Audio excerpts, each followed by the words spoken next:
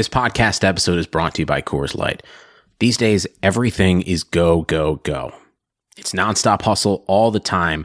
Work, friends, family expect you to be on 24/7. Well, sometimes you just need to reach for a Coors Light because it's made to chill.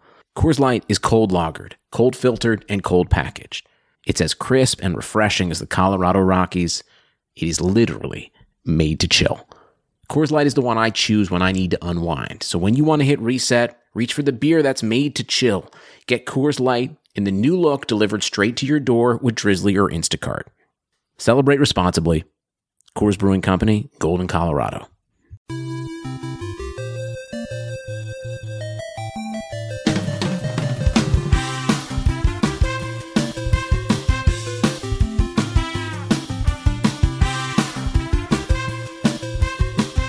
Hello, everybody, and welcome to episode 13 of the Keeping Karlsson Fantasy Hockey Podcast, the best, dare I say, fantasy hockey podcast in the world, hosted by two guys who own Erik Karlsson in their keeper pools. My name is Elon Dubrovsky, and with me, as always, is Brian Kom. Hi, everybody.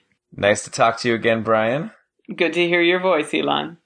Thank you. As always, we've got lots to talk about this week, a bunch of players that we want to discuss, analyze, but first, just want to let everybody know that we have a Twitter account at Keeping Karlsson. Interesting tweets every week with advice. Also, we answer your questions. You can email us, keepingkarlsson@gmail.com. Just want to let you know ways you can get in contact with us. But let's get started. Brian, how was your week last week? It was good. So I hung on for a tie when I was against second place. So I stayed in first. And now I'm against third place. So I don't have a huge cushion on, only 6 points. I'm up 6-4 right now and I've had a pretty good week all around. We've split the skater categories and my MVP has been Jordan Staal, who is finally producing regularly. It was a really tough to hang in there with him for like the first month, maybe even 2 months of the season. But this week he has a goal, 3 assists, and 2 power play assists and has made me happy that I haven't sort of rashly traded or dropped him. Is this his first week of doing something? I haven't really been paying attention to Jordan Staal. This is definitely the most significant production he's given me in a 1 week period. And actually it all came in one game in a 6-1 win against Toronto. So really, you can't really see that as necessarily turning the corner. But he hasn't gone 2 games without scoring, 2 consecutive games without scoring since early December. And before that, he had also gone a while without going scoreless for 2 games in a row. So this isn't terribly new, no, but it seems like maybe he's established now, and this is the biggest difference I think he's made in a matchup for me so far. Cool. Meanwhile, maybe my opponent is saying the same thing about Nino Niederreiter, who had a goal and 2 assists, a power play assist, and 8 shots on goal for him this week, and a couple of Islanders really doing well. Franz Nielsen with a goal, 2 assists, a power play goal, a power play assist, and Thomas Vanek with 3 assists. And a couple of performances on my opponent's team that I'd like to point out specifically. Francois Beauchemin, if you're in a league with block shots, he has 16 this week. As a reference point, the closest I'll get, I think, with any of my players is maybe 6 block shots. And Thomas Plekanec had 11 shots on goal in 1 game. That was Saturday night against Chicago. He didn't score, but he is someone that I think flies under the radar in the shots on goal category. But he generally averages right around 3 per game, and that puts him right up there, not quite with the top of the league, but definitely better than average. It's interesting that you mentioned Beauchemin and his blocks, because in ESPN, when I click on the link to show me the available players, Beauchemin's always near the top, and it's ranked by percentage owned. And so I'm always thinking, why is Beauchemin so high? He hardly ever gets any points, but I guess it's because he has all of these blocks, and a bunch of leagues include blocks. Yeah, well, somehow he had 11 blocked shots against Phoenix on Saturday, which I don't know if that's some kind of record. I don't have those kind of numbers available to me, but that's insane. Usually 4 is a lot, 5 is quite a bit, 6 or 7 is crazy, but 11, I can't recall the last time I saw that. All right, well, good for Beauchemin. Too bad he never gets any points, though. Yeah, right. And obviously, maybe that's why he's still available in your league. He's not doing a whole lot, 9 points in 37 games. But, those 11 blocks will single-handedly win the blocks category. The difference is about a spread of 4 right now between us. So that's 2 more points for him in a pretty close race for the league lead. Well, yeah, definitely.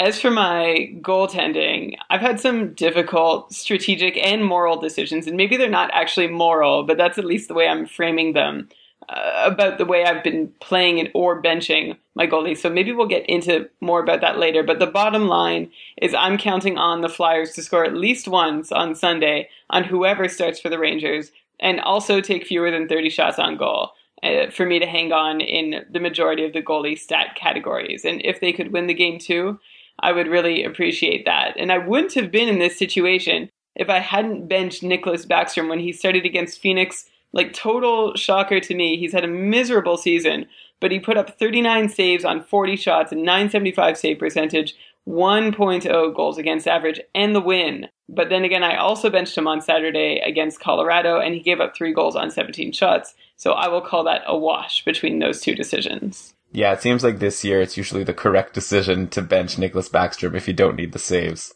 Oh, he's been terrible. I can't believe it. I actually kept him in my pool going into this season. I had the choice between Nicklas Backstrom and Cam Ward, and I kept Backstrom. Then in my draft, I picked Niemi first overall, and then first chance I got, I dropped Backstrom and picked up Varlamov, and it's been smooth sailing since. Yeah, you wouldn't dream of being able to make that move now. So you have Varlamov and Niemi, and I know you had some benching thoughts too, and again, maybe we should really blow this out into a full discussion, but maybe in a nutshell, you can relate it to tell us all how your week went in fantasy. Yeah, well, sure. Let me just give you my thoughts. I definitely don't think it's a moral decision. I was actually rolling my eyes a bit when I was reading your tweets about this earlier in the week. To me, fantasy hockey is a strategy game. The goal is to win. No one is going to be judging you as long as you don't break the rules or cheat. It's completely within the rules. If you think you're ahead enough in wins and saves and you're happy with your save percentage and you want to leave goalies out, that's perfectly fine in my opinion. Of course, the question is, are you confident that that's going to help you win? Which is a question that I had to ask myself this week because I also ended up benching my goalies yesterday. Yeah, I see where you're coming from, but it's also a matter of luck too. If you have 2 goalies starting on a Monday, say, or Monday, Tuesday, and your opponent's goalies only start later in the week, then you sort of get a sneak peek at what they're capable of, and it's not quite balanced in terms of who gets to play who and when. It's not on the same schedule, and that gives someone an unfair advantage just based on a scheduling quirk. Okay, yeah, I guess I didn't consider it that way. But your opponent will probably do that to you if they have the opportunity. Well, exactly. That's what I keep telling myself. It's sort of like a Sun Tzu Art of War thing, and that I really should just do what I feel like. And I made the decision to bench Backstrom that one night and play Varlamov the next night. I don't know. I was sort of hedging. But anyway, back to you. Right, yeah. So I actually, going into yesterday's action, I was up 2-0 in wins. In my league, it's a bit more simple. There's only wins and save percentage. So I was up 2-0 in wins, and my save percentage was .917 compared to his, which was in the 800s. So I decided I didn't need to play my goalies and risk bringing my save percentage down, and it worked out for me. He ended up only having Craig Anderson play, so I had no risk at all of losing the wins category, and Anderson had an amazing game. It was actually, I calculated that he would have needed to have at least a 25 save shutout in order to win that category, and he did make over 25 saves, but he let in 1 goal against Nashville, and that was enough to give me the win. So it was close. Okay, and so where do things stand overall?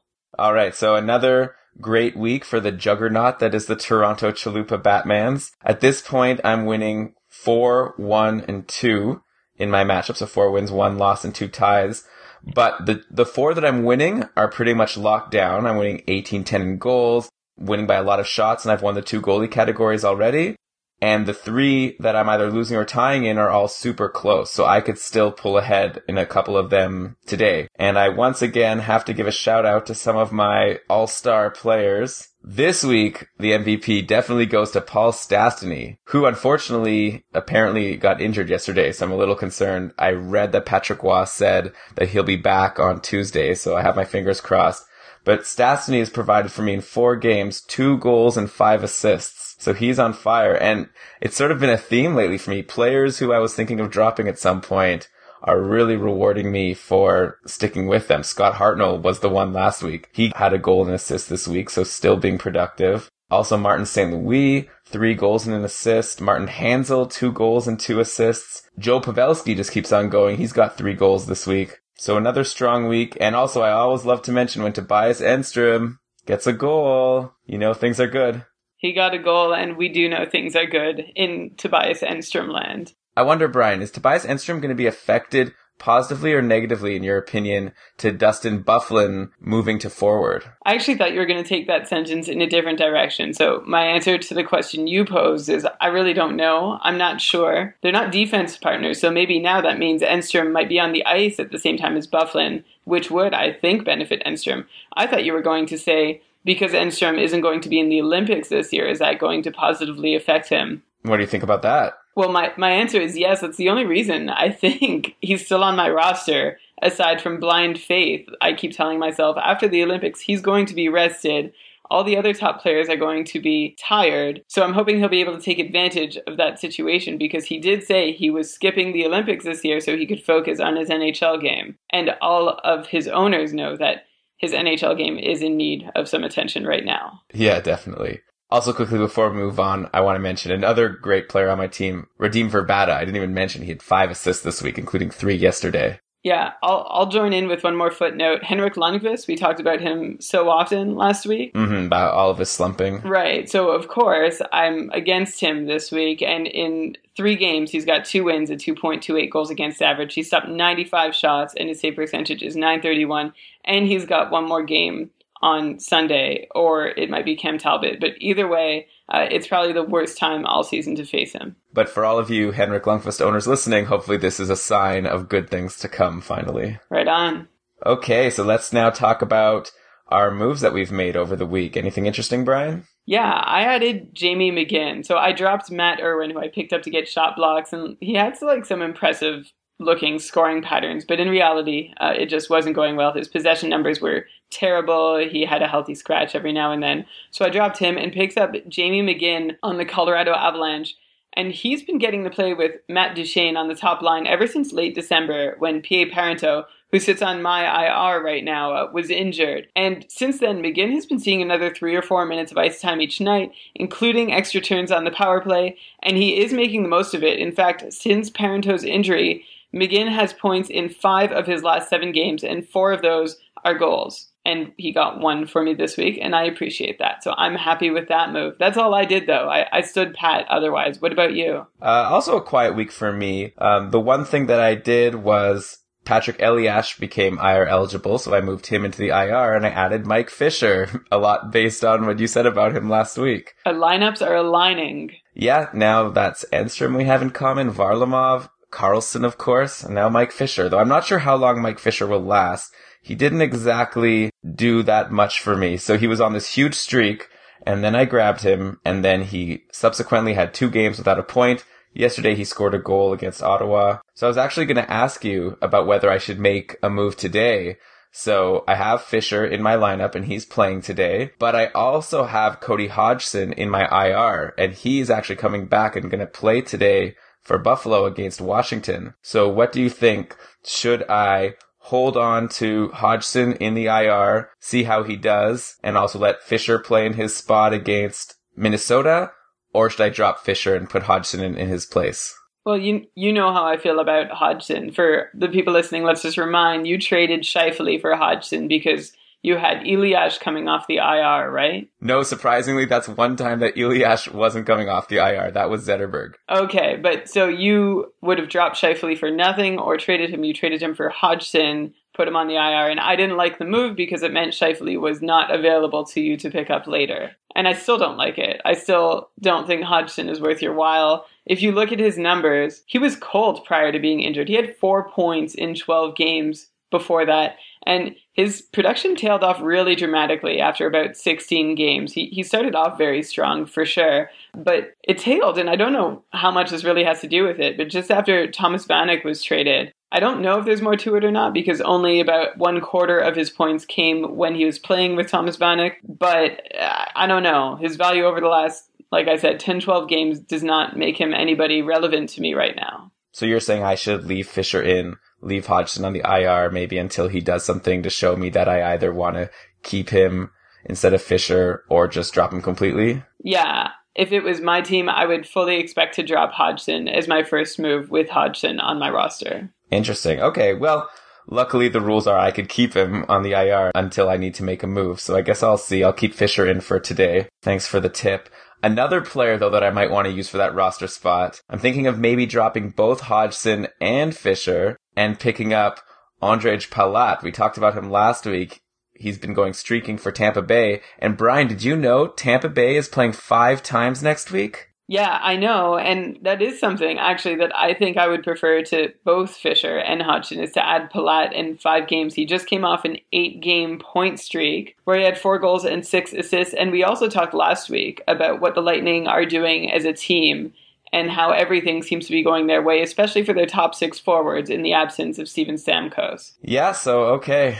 So I'll definitely have some moves to report next week then. I'm thinking then I will leave Fisher in today, see if Hodgson has, 3 goals and 3 assists and gives me a really good reason to keep him in my lineup. And if he doesn't, and if Fisher doesn't also, maybe I'll just drop them both, pick up Palat, and have a huge week next week with that roster spot until Elias comes back to take it over. Cool. All right, so let's move on to some listener questions. We posted on Reddit, the fantasy hockey subreddit to be specific, asking if people had any questions they wanted to ask us to talk about on the show. So let's read a few of them. Bacon Manic wrote, would you recommend picking up Andrew Shaw from Chicago? He was dropped in my league. Also drop Ondrej Sekera for Nicholas Hjalmarsson, and he's in a weekly head-to-head league. Goals, assists, power play points, hits, blocks, shots on goal. His team name is the Floppy Woosters. Brian, what do you think first of all about Andrew Shaw? Yeah, actually, I had Shaw penciled in as a snoozer this week. He has 1 goal and no assists in his last 13 games played.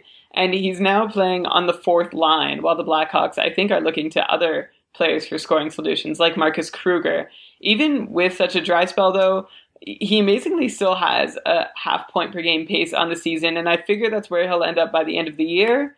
But right now, he's playing about 3 minutes less per game than he was at the start of the year, and seeing less regular turns on the power play. He played with Ben Smith and Brendan Bollig on Saturday night against Montreal. And for as long as that lasts, he's probably worthless to you. So to answer Bacon Manic's question, I would not recommend picking up Andrew Shaw.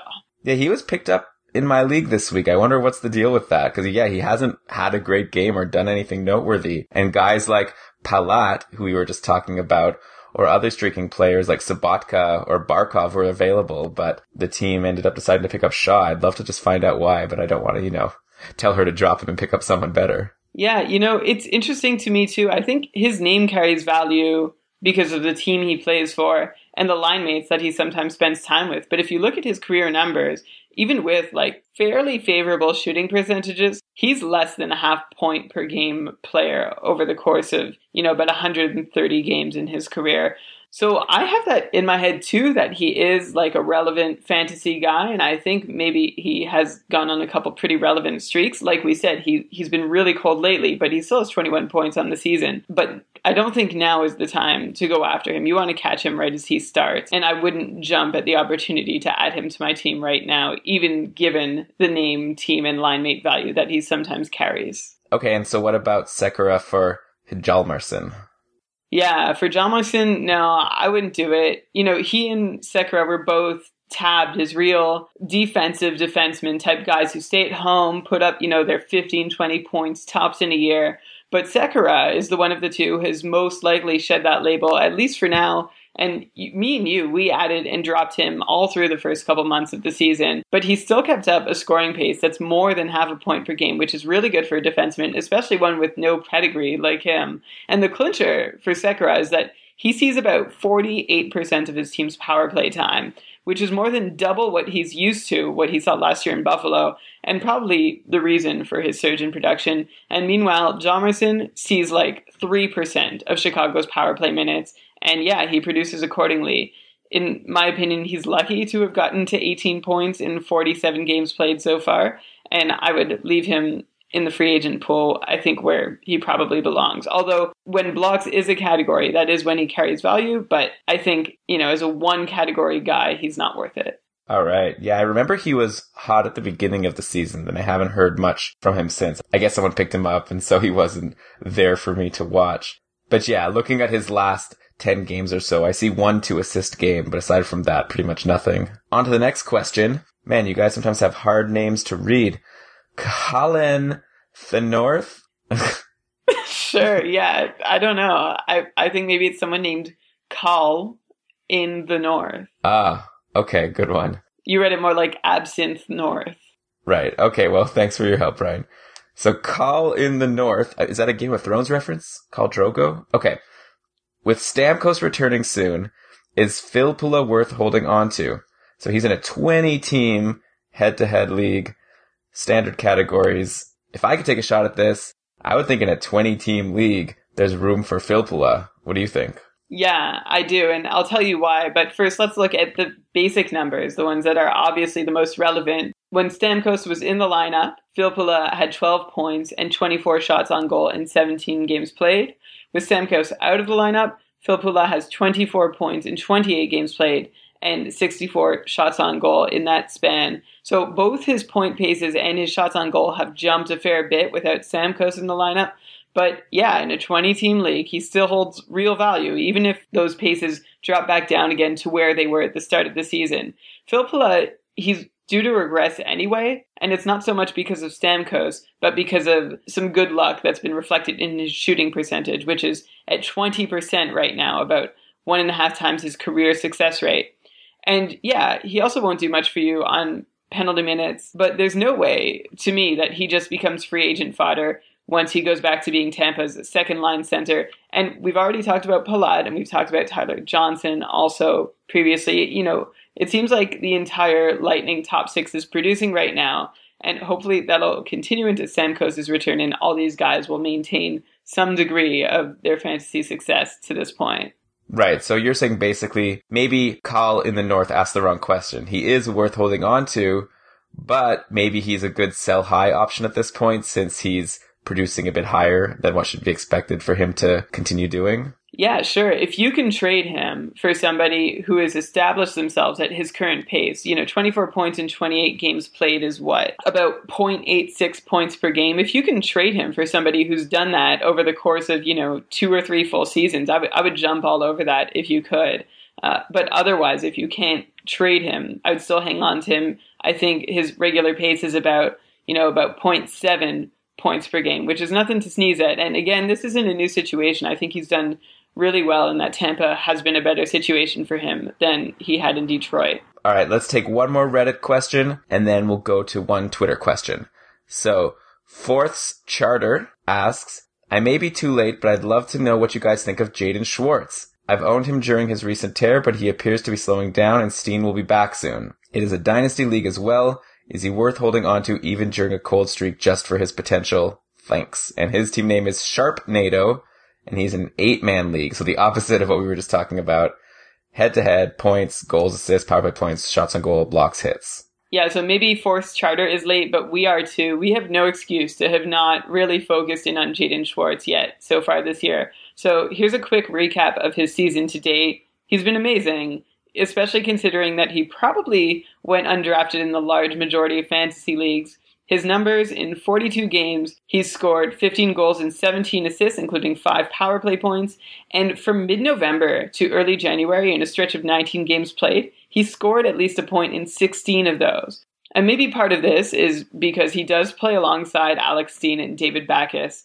And some of Steen's puck luck is probably to credit for Schwartz's success. The Blues are scoring at a rate that is almost 5% more successful than the league average when Jaden Schwartz is on the ice. But to his credit, he has produced both with and without Alex Steen. Right now, he's pointless in 3 games, which is small potatoes compared to what he's probably done for your fantasy team to this point.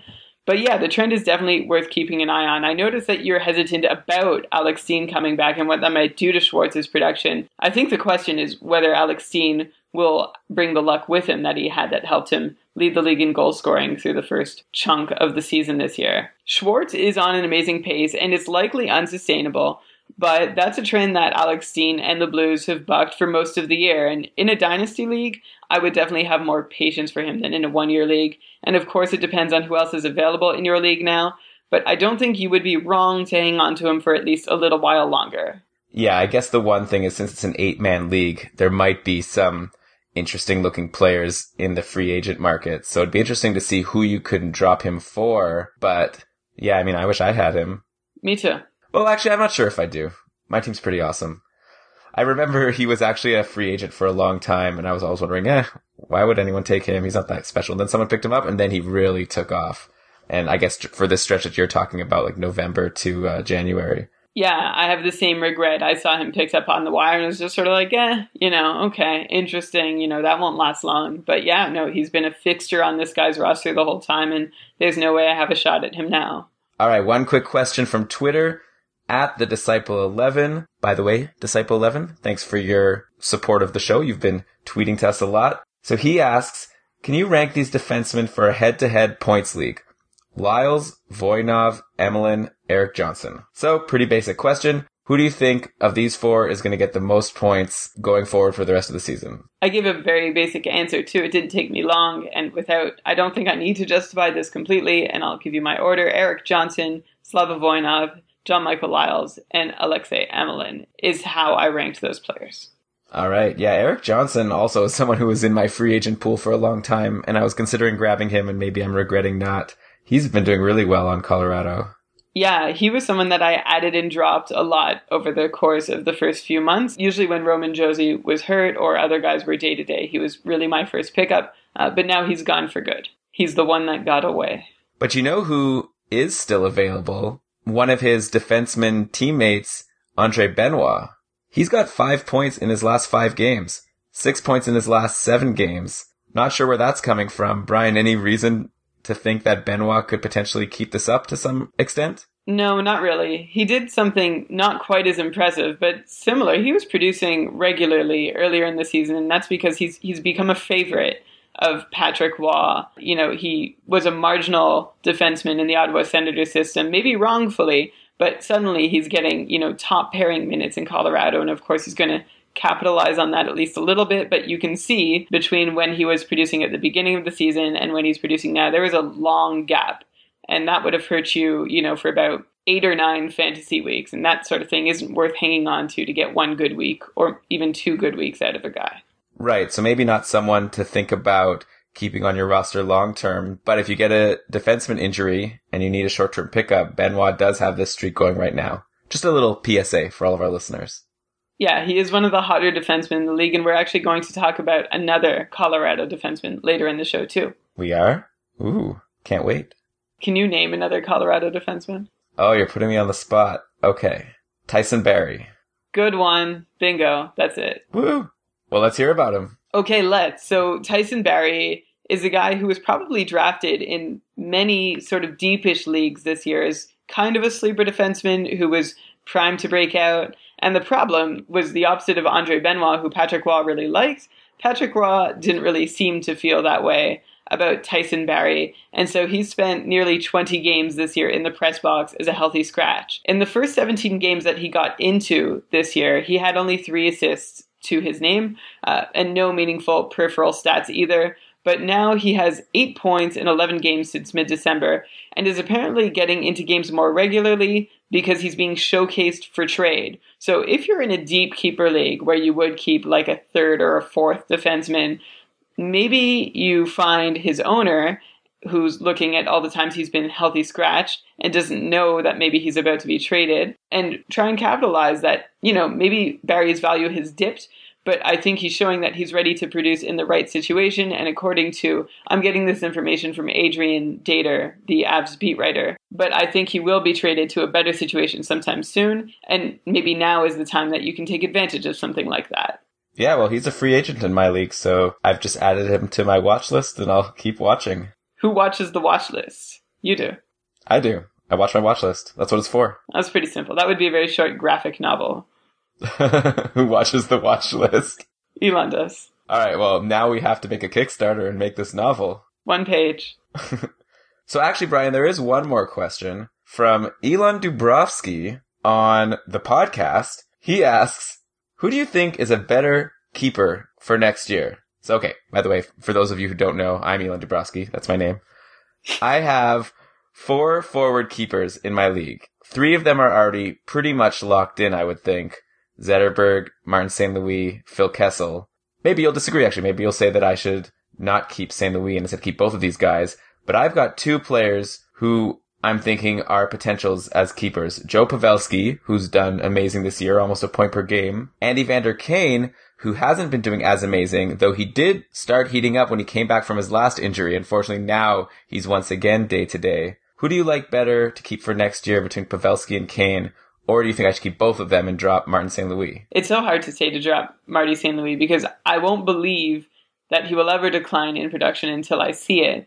But maybe, between him and Zetterberg, you should think about getting younger because you seem to have a really comfortable lead right now. And it seems like maybe you could make up for the difference. If you drop one of them and keep a younger guy, you could make up for the difference in drafting in your league. But that's very specific to you. In general terms, let's, just straight up between Pavelski and Kane, well, one is eligible for right wing, one is eligible for left wing. So in your individual situation, I think it's about even, but in a general sense, that might be the deciding factor. I would be inclined to wait till the end of the season, but my gut says Evander Kane. He's a first-line player, whereas Joe Pavelski, as long as Joe Thornton is around, is a second- or third-line player. And then even when Joe Thornton is declining, Logan Couture will take over as the first-line center in San Jose. Also, both players have established themselves as guys who can score 20 or 25 goals, but Evander Kane's ceiling is definitely higher than Pavelski's. He scored 30. He was on a 35-goal pace last year, and goals are harder to come by than assists, and I like to focus on keepers that score goals. So my personal preference would be Evander Kane, but the injury situation is a little concerning, and I would wait to see how the rest of the season plays out and how he's feeling going into the offseason before making that final decision. Okay, that's good advice. I'm going to drop a bomb on you right now. Oh, no.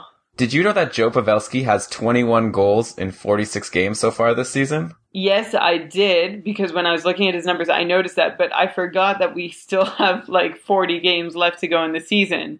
So, no, I didn't know that, and that makes the whole thing that much more interesting, because what's the most goals he scored in a season before this? 31 in 2011-2012. So he's on pace to shatter that record. And he's also on pace, I should mention, to shatter his points record of 66, because right now he has 21 goals, 22 assists for 43 points in 46 games, so almost a point per game. That's why I ask Brian. I mean, originally I drafted Evander Kane ahead of Pavelski. Kane was my first forward draft pick this season. I basically drafted Niemi first round, Evander Kane second round.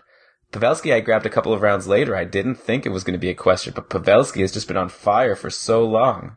Yeah, his shooting percentage is higher than it normally is, and he has seen an increased role since Logan Couture has been injured, but it is a lot closer than obviously my gut feels like it is. Again, maybe the numbers might say they're about equivalent, but my general feeling is that Kane is the more valuable long-term keeper, but it is really close. It's a lot closer than I think a lot of people would realize at first glance. Okay, well, a good situation to be in. And yeah, my gut also says Evander Kane, especially because he also brings a lot of shots, which is a category in my league.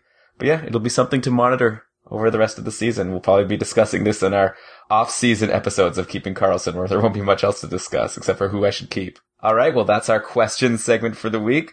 Brian, why don't you tell us about some players you've been looking into over the past few days? Sure. Well, I didn't mention in my week recap that the star of my fantasy week was Darcy Kuemper of the Minnesota Wild. He stopped 39 of 40 shots and then 4 more in the shootout to pick up a win against the LA Kings. A .975 save percentage, .93 goals against average, and that's a huge bounce back from his earlier call-up opportunities. I mentioned this on Twitter, actually, and I really meant to talk about him before he went in and played, because the Wild have really, as we talked about, Backstrom really doesn't have much place being in net right now. I don't know what the problem is, but they have no reason not to try out Kuemper. I mean, he had a really rough time earlier in the season when he was called up, but since then he's been tearing up the AHL. He has amazing numbers, and the Wild must be at least as curious as I am to see whether he can replicate those numbers in the NHL. I think he'll be starting against Nashville on Sunday, which will be a good chance to see if he can keep this going.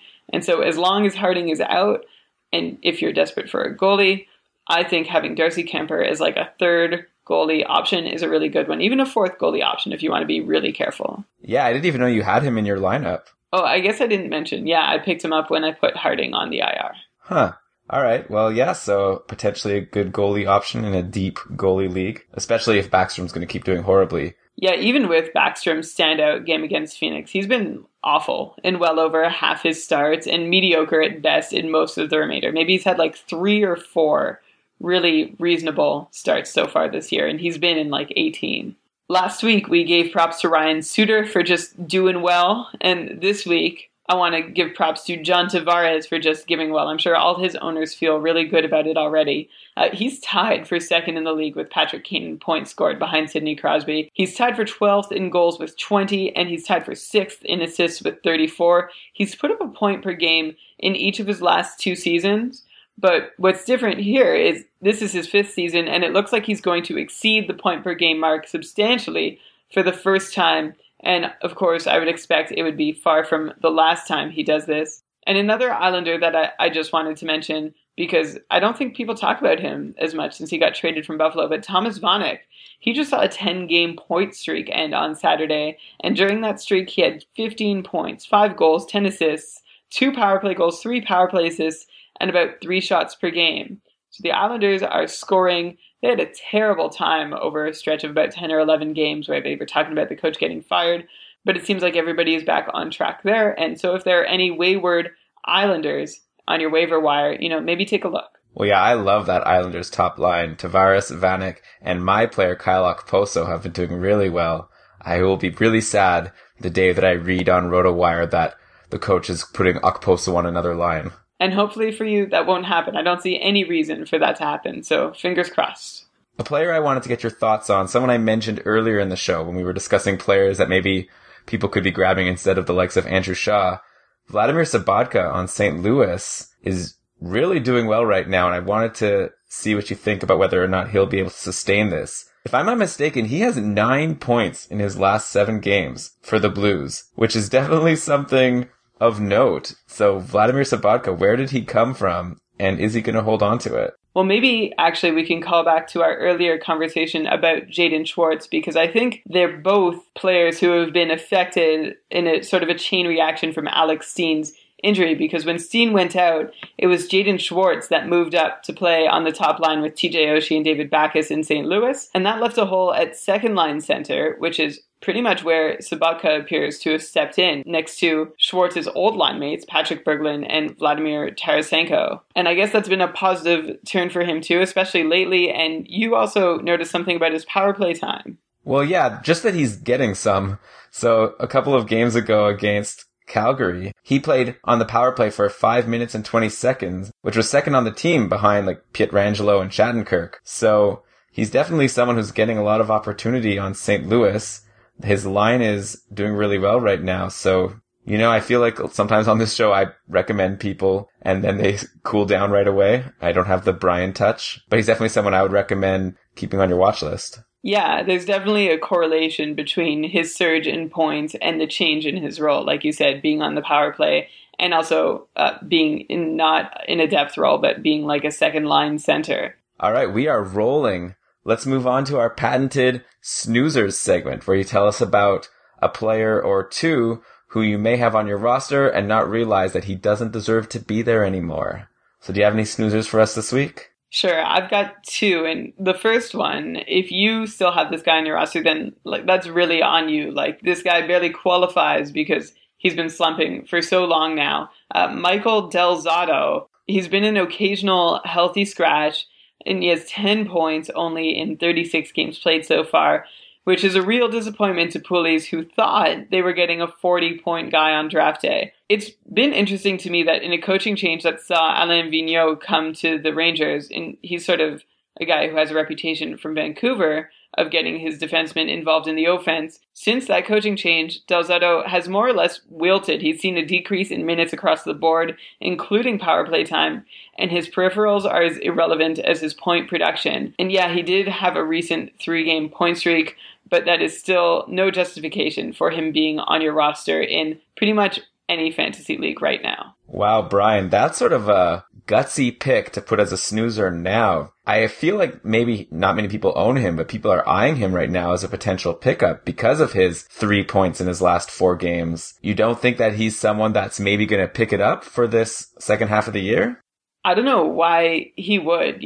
Take away those 3 points in 3 games and you have 7 points in 33 games. So maybe he will. If he's in the free agent pool, then this is the time you keep an eye on him. But if he's on your team, then I think it's past time that you let him go. I just imagine, I don't have him on my team, but I'd imagine it's hard to drop someone who's just maybe helped you win your week in defense points, at least, if that's a category. Well, assuming there is, a slightly better option available. I should mention also those 3 points were all on the power play. Yeah. Well, the Rangers seem to have picked it up as a team this week, just from watching the way Lundqvist has been playing. So maybe the whole team, there's been trouble with a couple of their players over the course of the season.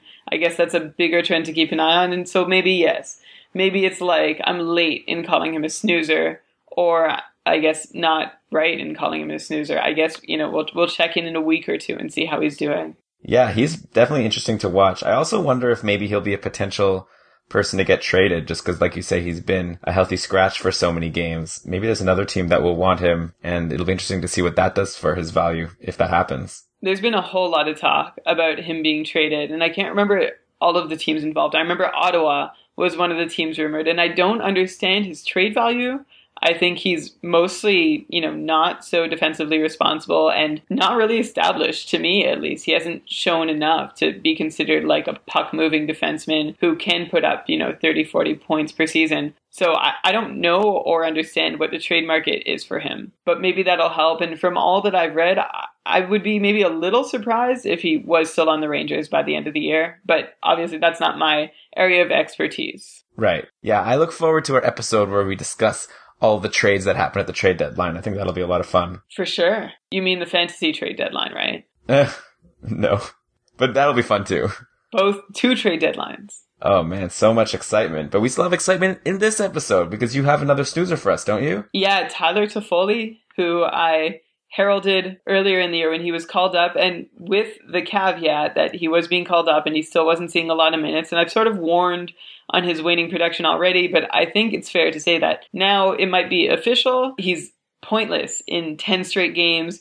He's only been on the score sheet once in the last 14 games, and he's really hovering around 10 minutes a night, and he's still putting shots on net, but his shot percentage right now would indicate that he's still not yet felt the full blowback from the luck he received during the first 18 or so games that he played when he was producing at a friendly pace for Poolies. Want to give us a quick lightning round before we close out the show? Okay, let's do it. Are we ready? I mean, I'm ready.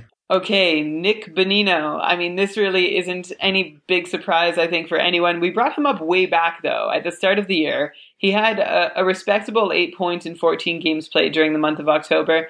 But he's become like almost a score sheet fixture in Anaheim. And believe it or not, he has 33 points in 47 games played so far this year on a Ducks team that is quacking. I think that's what we say when the Ducks are doing well, unfortunately for them. But anyway, in his last 6 games alone, Bonino has 3 goals and 5 assists, including 4 points on the power play. And he's really in his first full season as a lineup regular, despite being 26 years old, which might be one of the reasons for his success so far this year. One thing that jumps out when I look at his numbers, and it does for many Ducks right now, is his PDO. His team is scoring on more than 10% of shots taken while he's on the ice, which Anaheim has been doing all year, sure, but it's also at least a full percentage point above every team other than the Blues, and that's significant. That tells me that they're getting a little bit lucky. As a team, the Ducks are about 3% above the league average shooting percentage, and they're probably due for some regression. It's tempting to try and sell high on Bonino if you can get someone who legitimately produces at this pace for an established 2 or 3 years. But otherwise, I would happily ride him out until that happens. So yeah, for a second when you mentioned Bonino, I was thinking to myself, wait, didn't we just talk about him recently? But I realized, no, that was Kyle Palmieri, another guy on Anaheim who was heating up at the time that maybe wasn't drafted in most leagues. Is Bonino now your replacement for Palmieri, or are they both still doing well? No, they are both still doing well. In fact, they're line mates, so their fates are sort of tied. And, Palmieri, I credited being on the top line. He's not on the top line right now. He's on the line with Bonino and Jacob Silverberg, which is a great line. I would happily have any one of those 3 guys. It's Matt Bolesky playing on the top line with Ryan Getzlaf and Corey Perry right now. So, I don't know, keep an eye on him. Maybe, maybe not. But as for your point on Palmieri, I think the Ducks, they have, a few young guys who are just really maturing at the right time right now. And like I said, the team is experiencing sort of an inordinate amount of luck, and it shouldn't last. Man, yeah. Just as an example of this luck, the aforementioned Matt Bolesky, he's got 7 points in his last 6 games. Well, and look who he's playing with, right? All right, give us one more player. Okay, let's close out the show with Gustav Nyquist. And we mentioned his name, and a lot of people did, as a good pickup after he put up a couple multi-point games after he was called up from the minors. He's supposed to be someone with Detroit that's going to be a part of their core in years to come. So I guess the question is he ready? In a lot of deep keeper leagues, he's already on teams and expected to produce this year and maybe next. But in recent weeks, he's been kind of a fantasy non-factor. He had 7 points in his first 8 games, which had everyone talking, including us. But since then, he's scored just 1 goal and 2 assists for 3 points in his last 12 games. What confuses me a little bit is that he's still seeing substantial power play time, and he's playing alongside Zetterberg and sometimes Alfredsson too. So hope isn't lost. I wouldn't give up on him just yet because they're still relying on him to play an offensive role in the top 6 and on the power play. But it is something to be aware of if you set your lineups weekly, or, if there's a full slate of games one night, that maybe he's not an automatic start at this point. And that will do it for another episode of the Keeping Karlsson Fantasy Hockey Podcast. Hopefully we've given you some tips on players to watch, players maybe grab, players to drop. We're here for you. And if you want to be here for us, or I guess there for us, do us a favor. Give us a 5-star review on iTunes. It really helps out the show. Also tell a friend, spread the word. We are pretty confident that we have the best fantasy hockey podcast out there, but I don't think that many people know about it yet. So maybe you, our faithful listeners, can help us with that. We need to get it out there. So yeah, thanks for listening. Don't forget you can email us, keepingkarlsson@gmail.com. We'd also love just feedback on what you think about the show, things we could be doing differently. Or you could tweet at us, fantasy hockey questions @keepingkarlsson. And we'd be remiss, as always, if we didn't shout out to the resources that we use in researching the show, specifically extraskater.com, leftwinglock.com, Dobber Hockey's Frozen Pool, and of course Yahoo Sports and ESPN Fantasy Hockey. Yeah, we couldn't do it without you guys. Please don't ask us for money. So let's cue that outro music, which is eerily similar to our intro music. Brian, thank you for joining us. Thank you for hosting us. We will talk to you all next week. Be safe and have a happy fantasy hockey week. Good luck, everybody. I don't know why I said be safe. It's icy out there. May your players be safe. Right.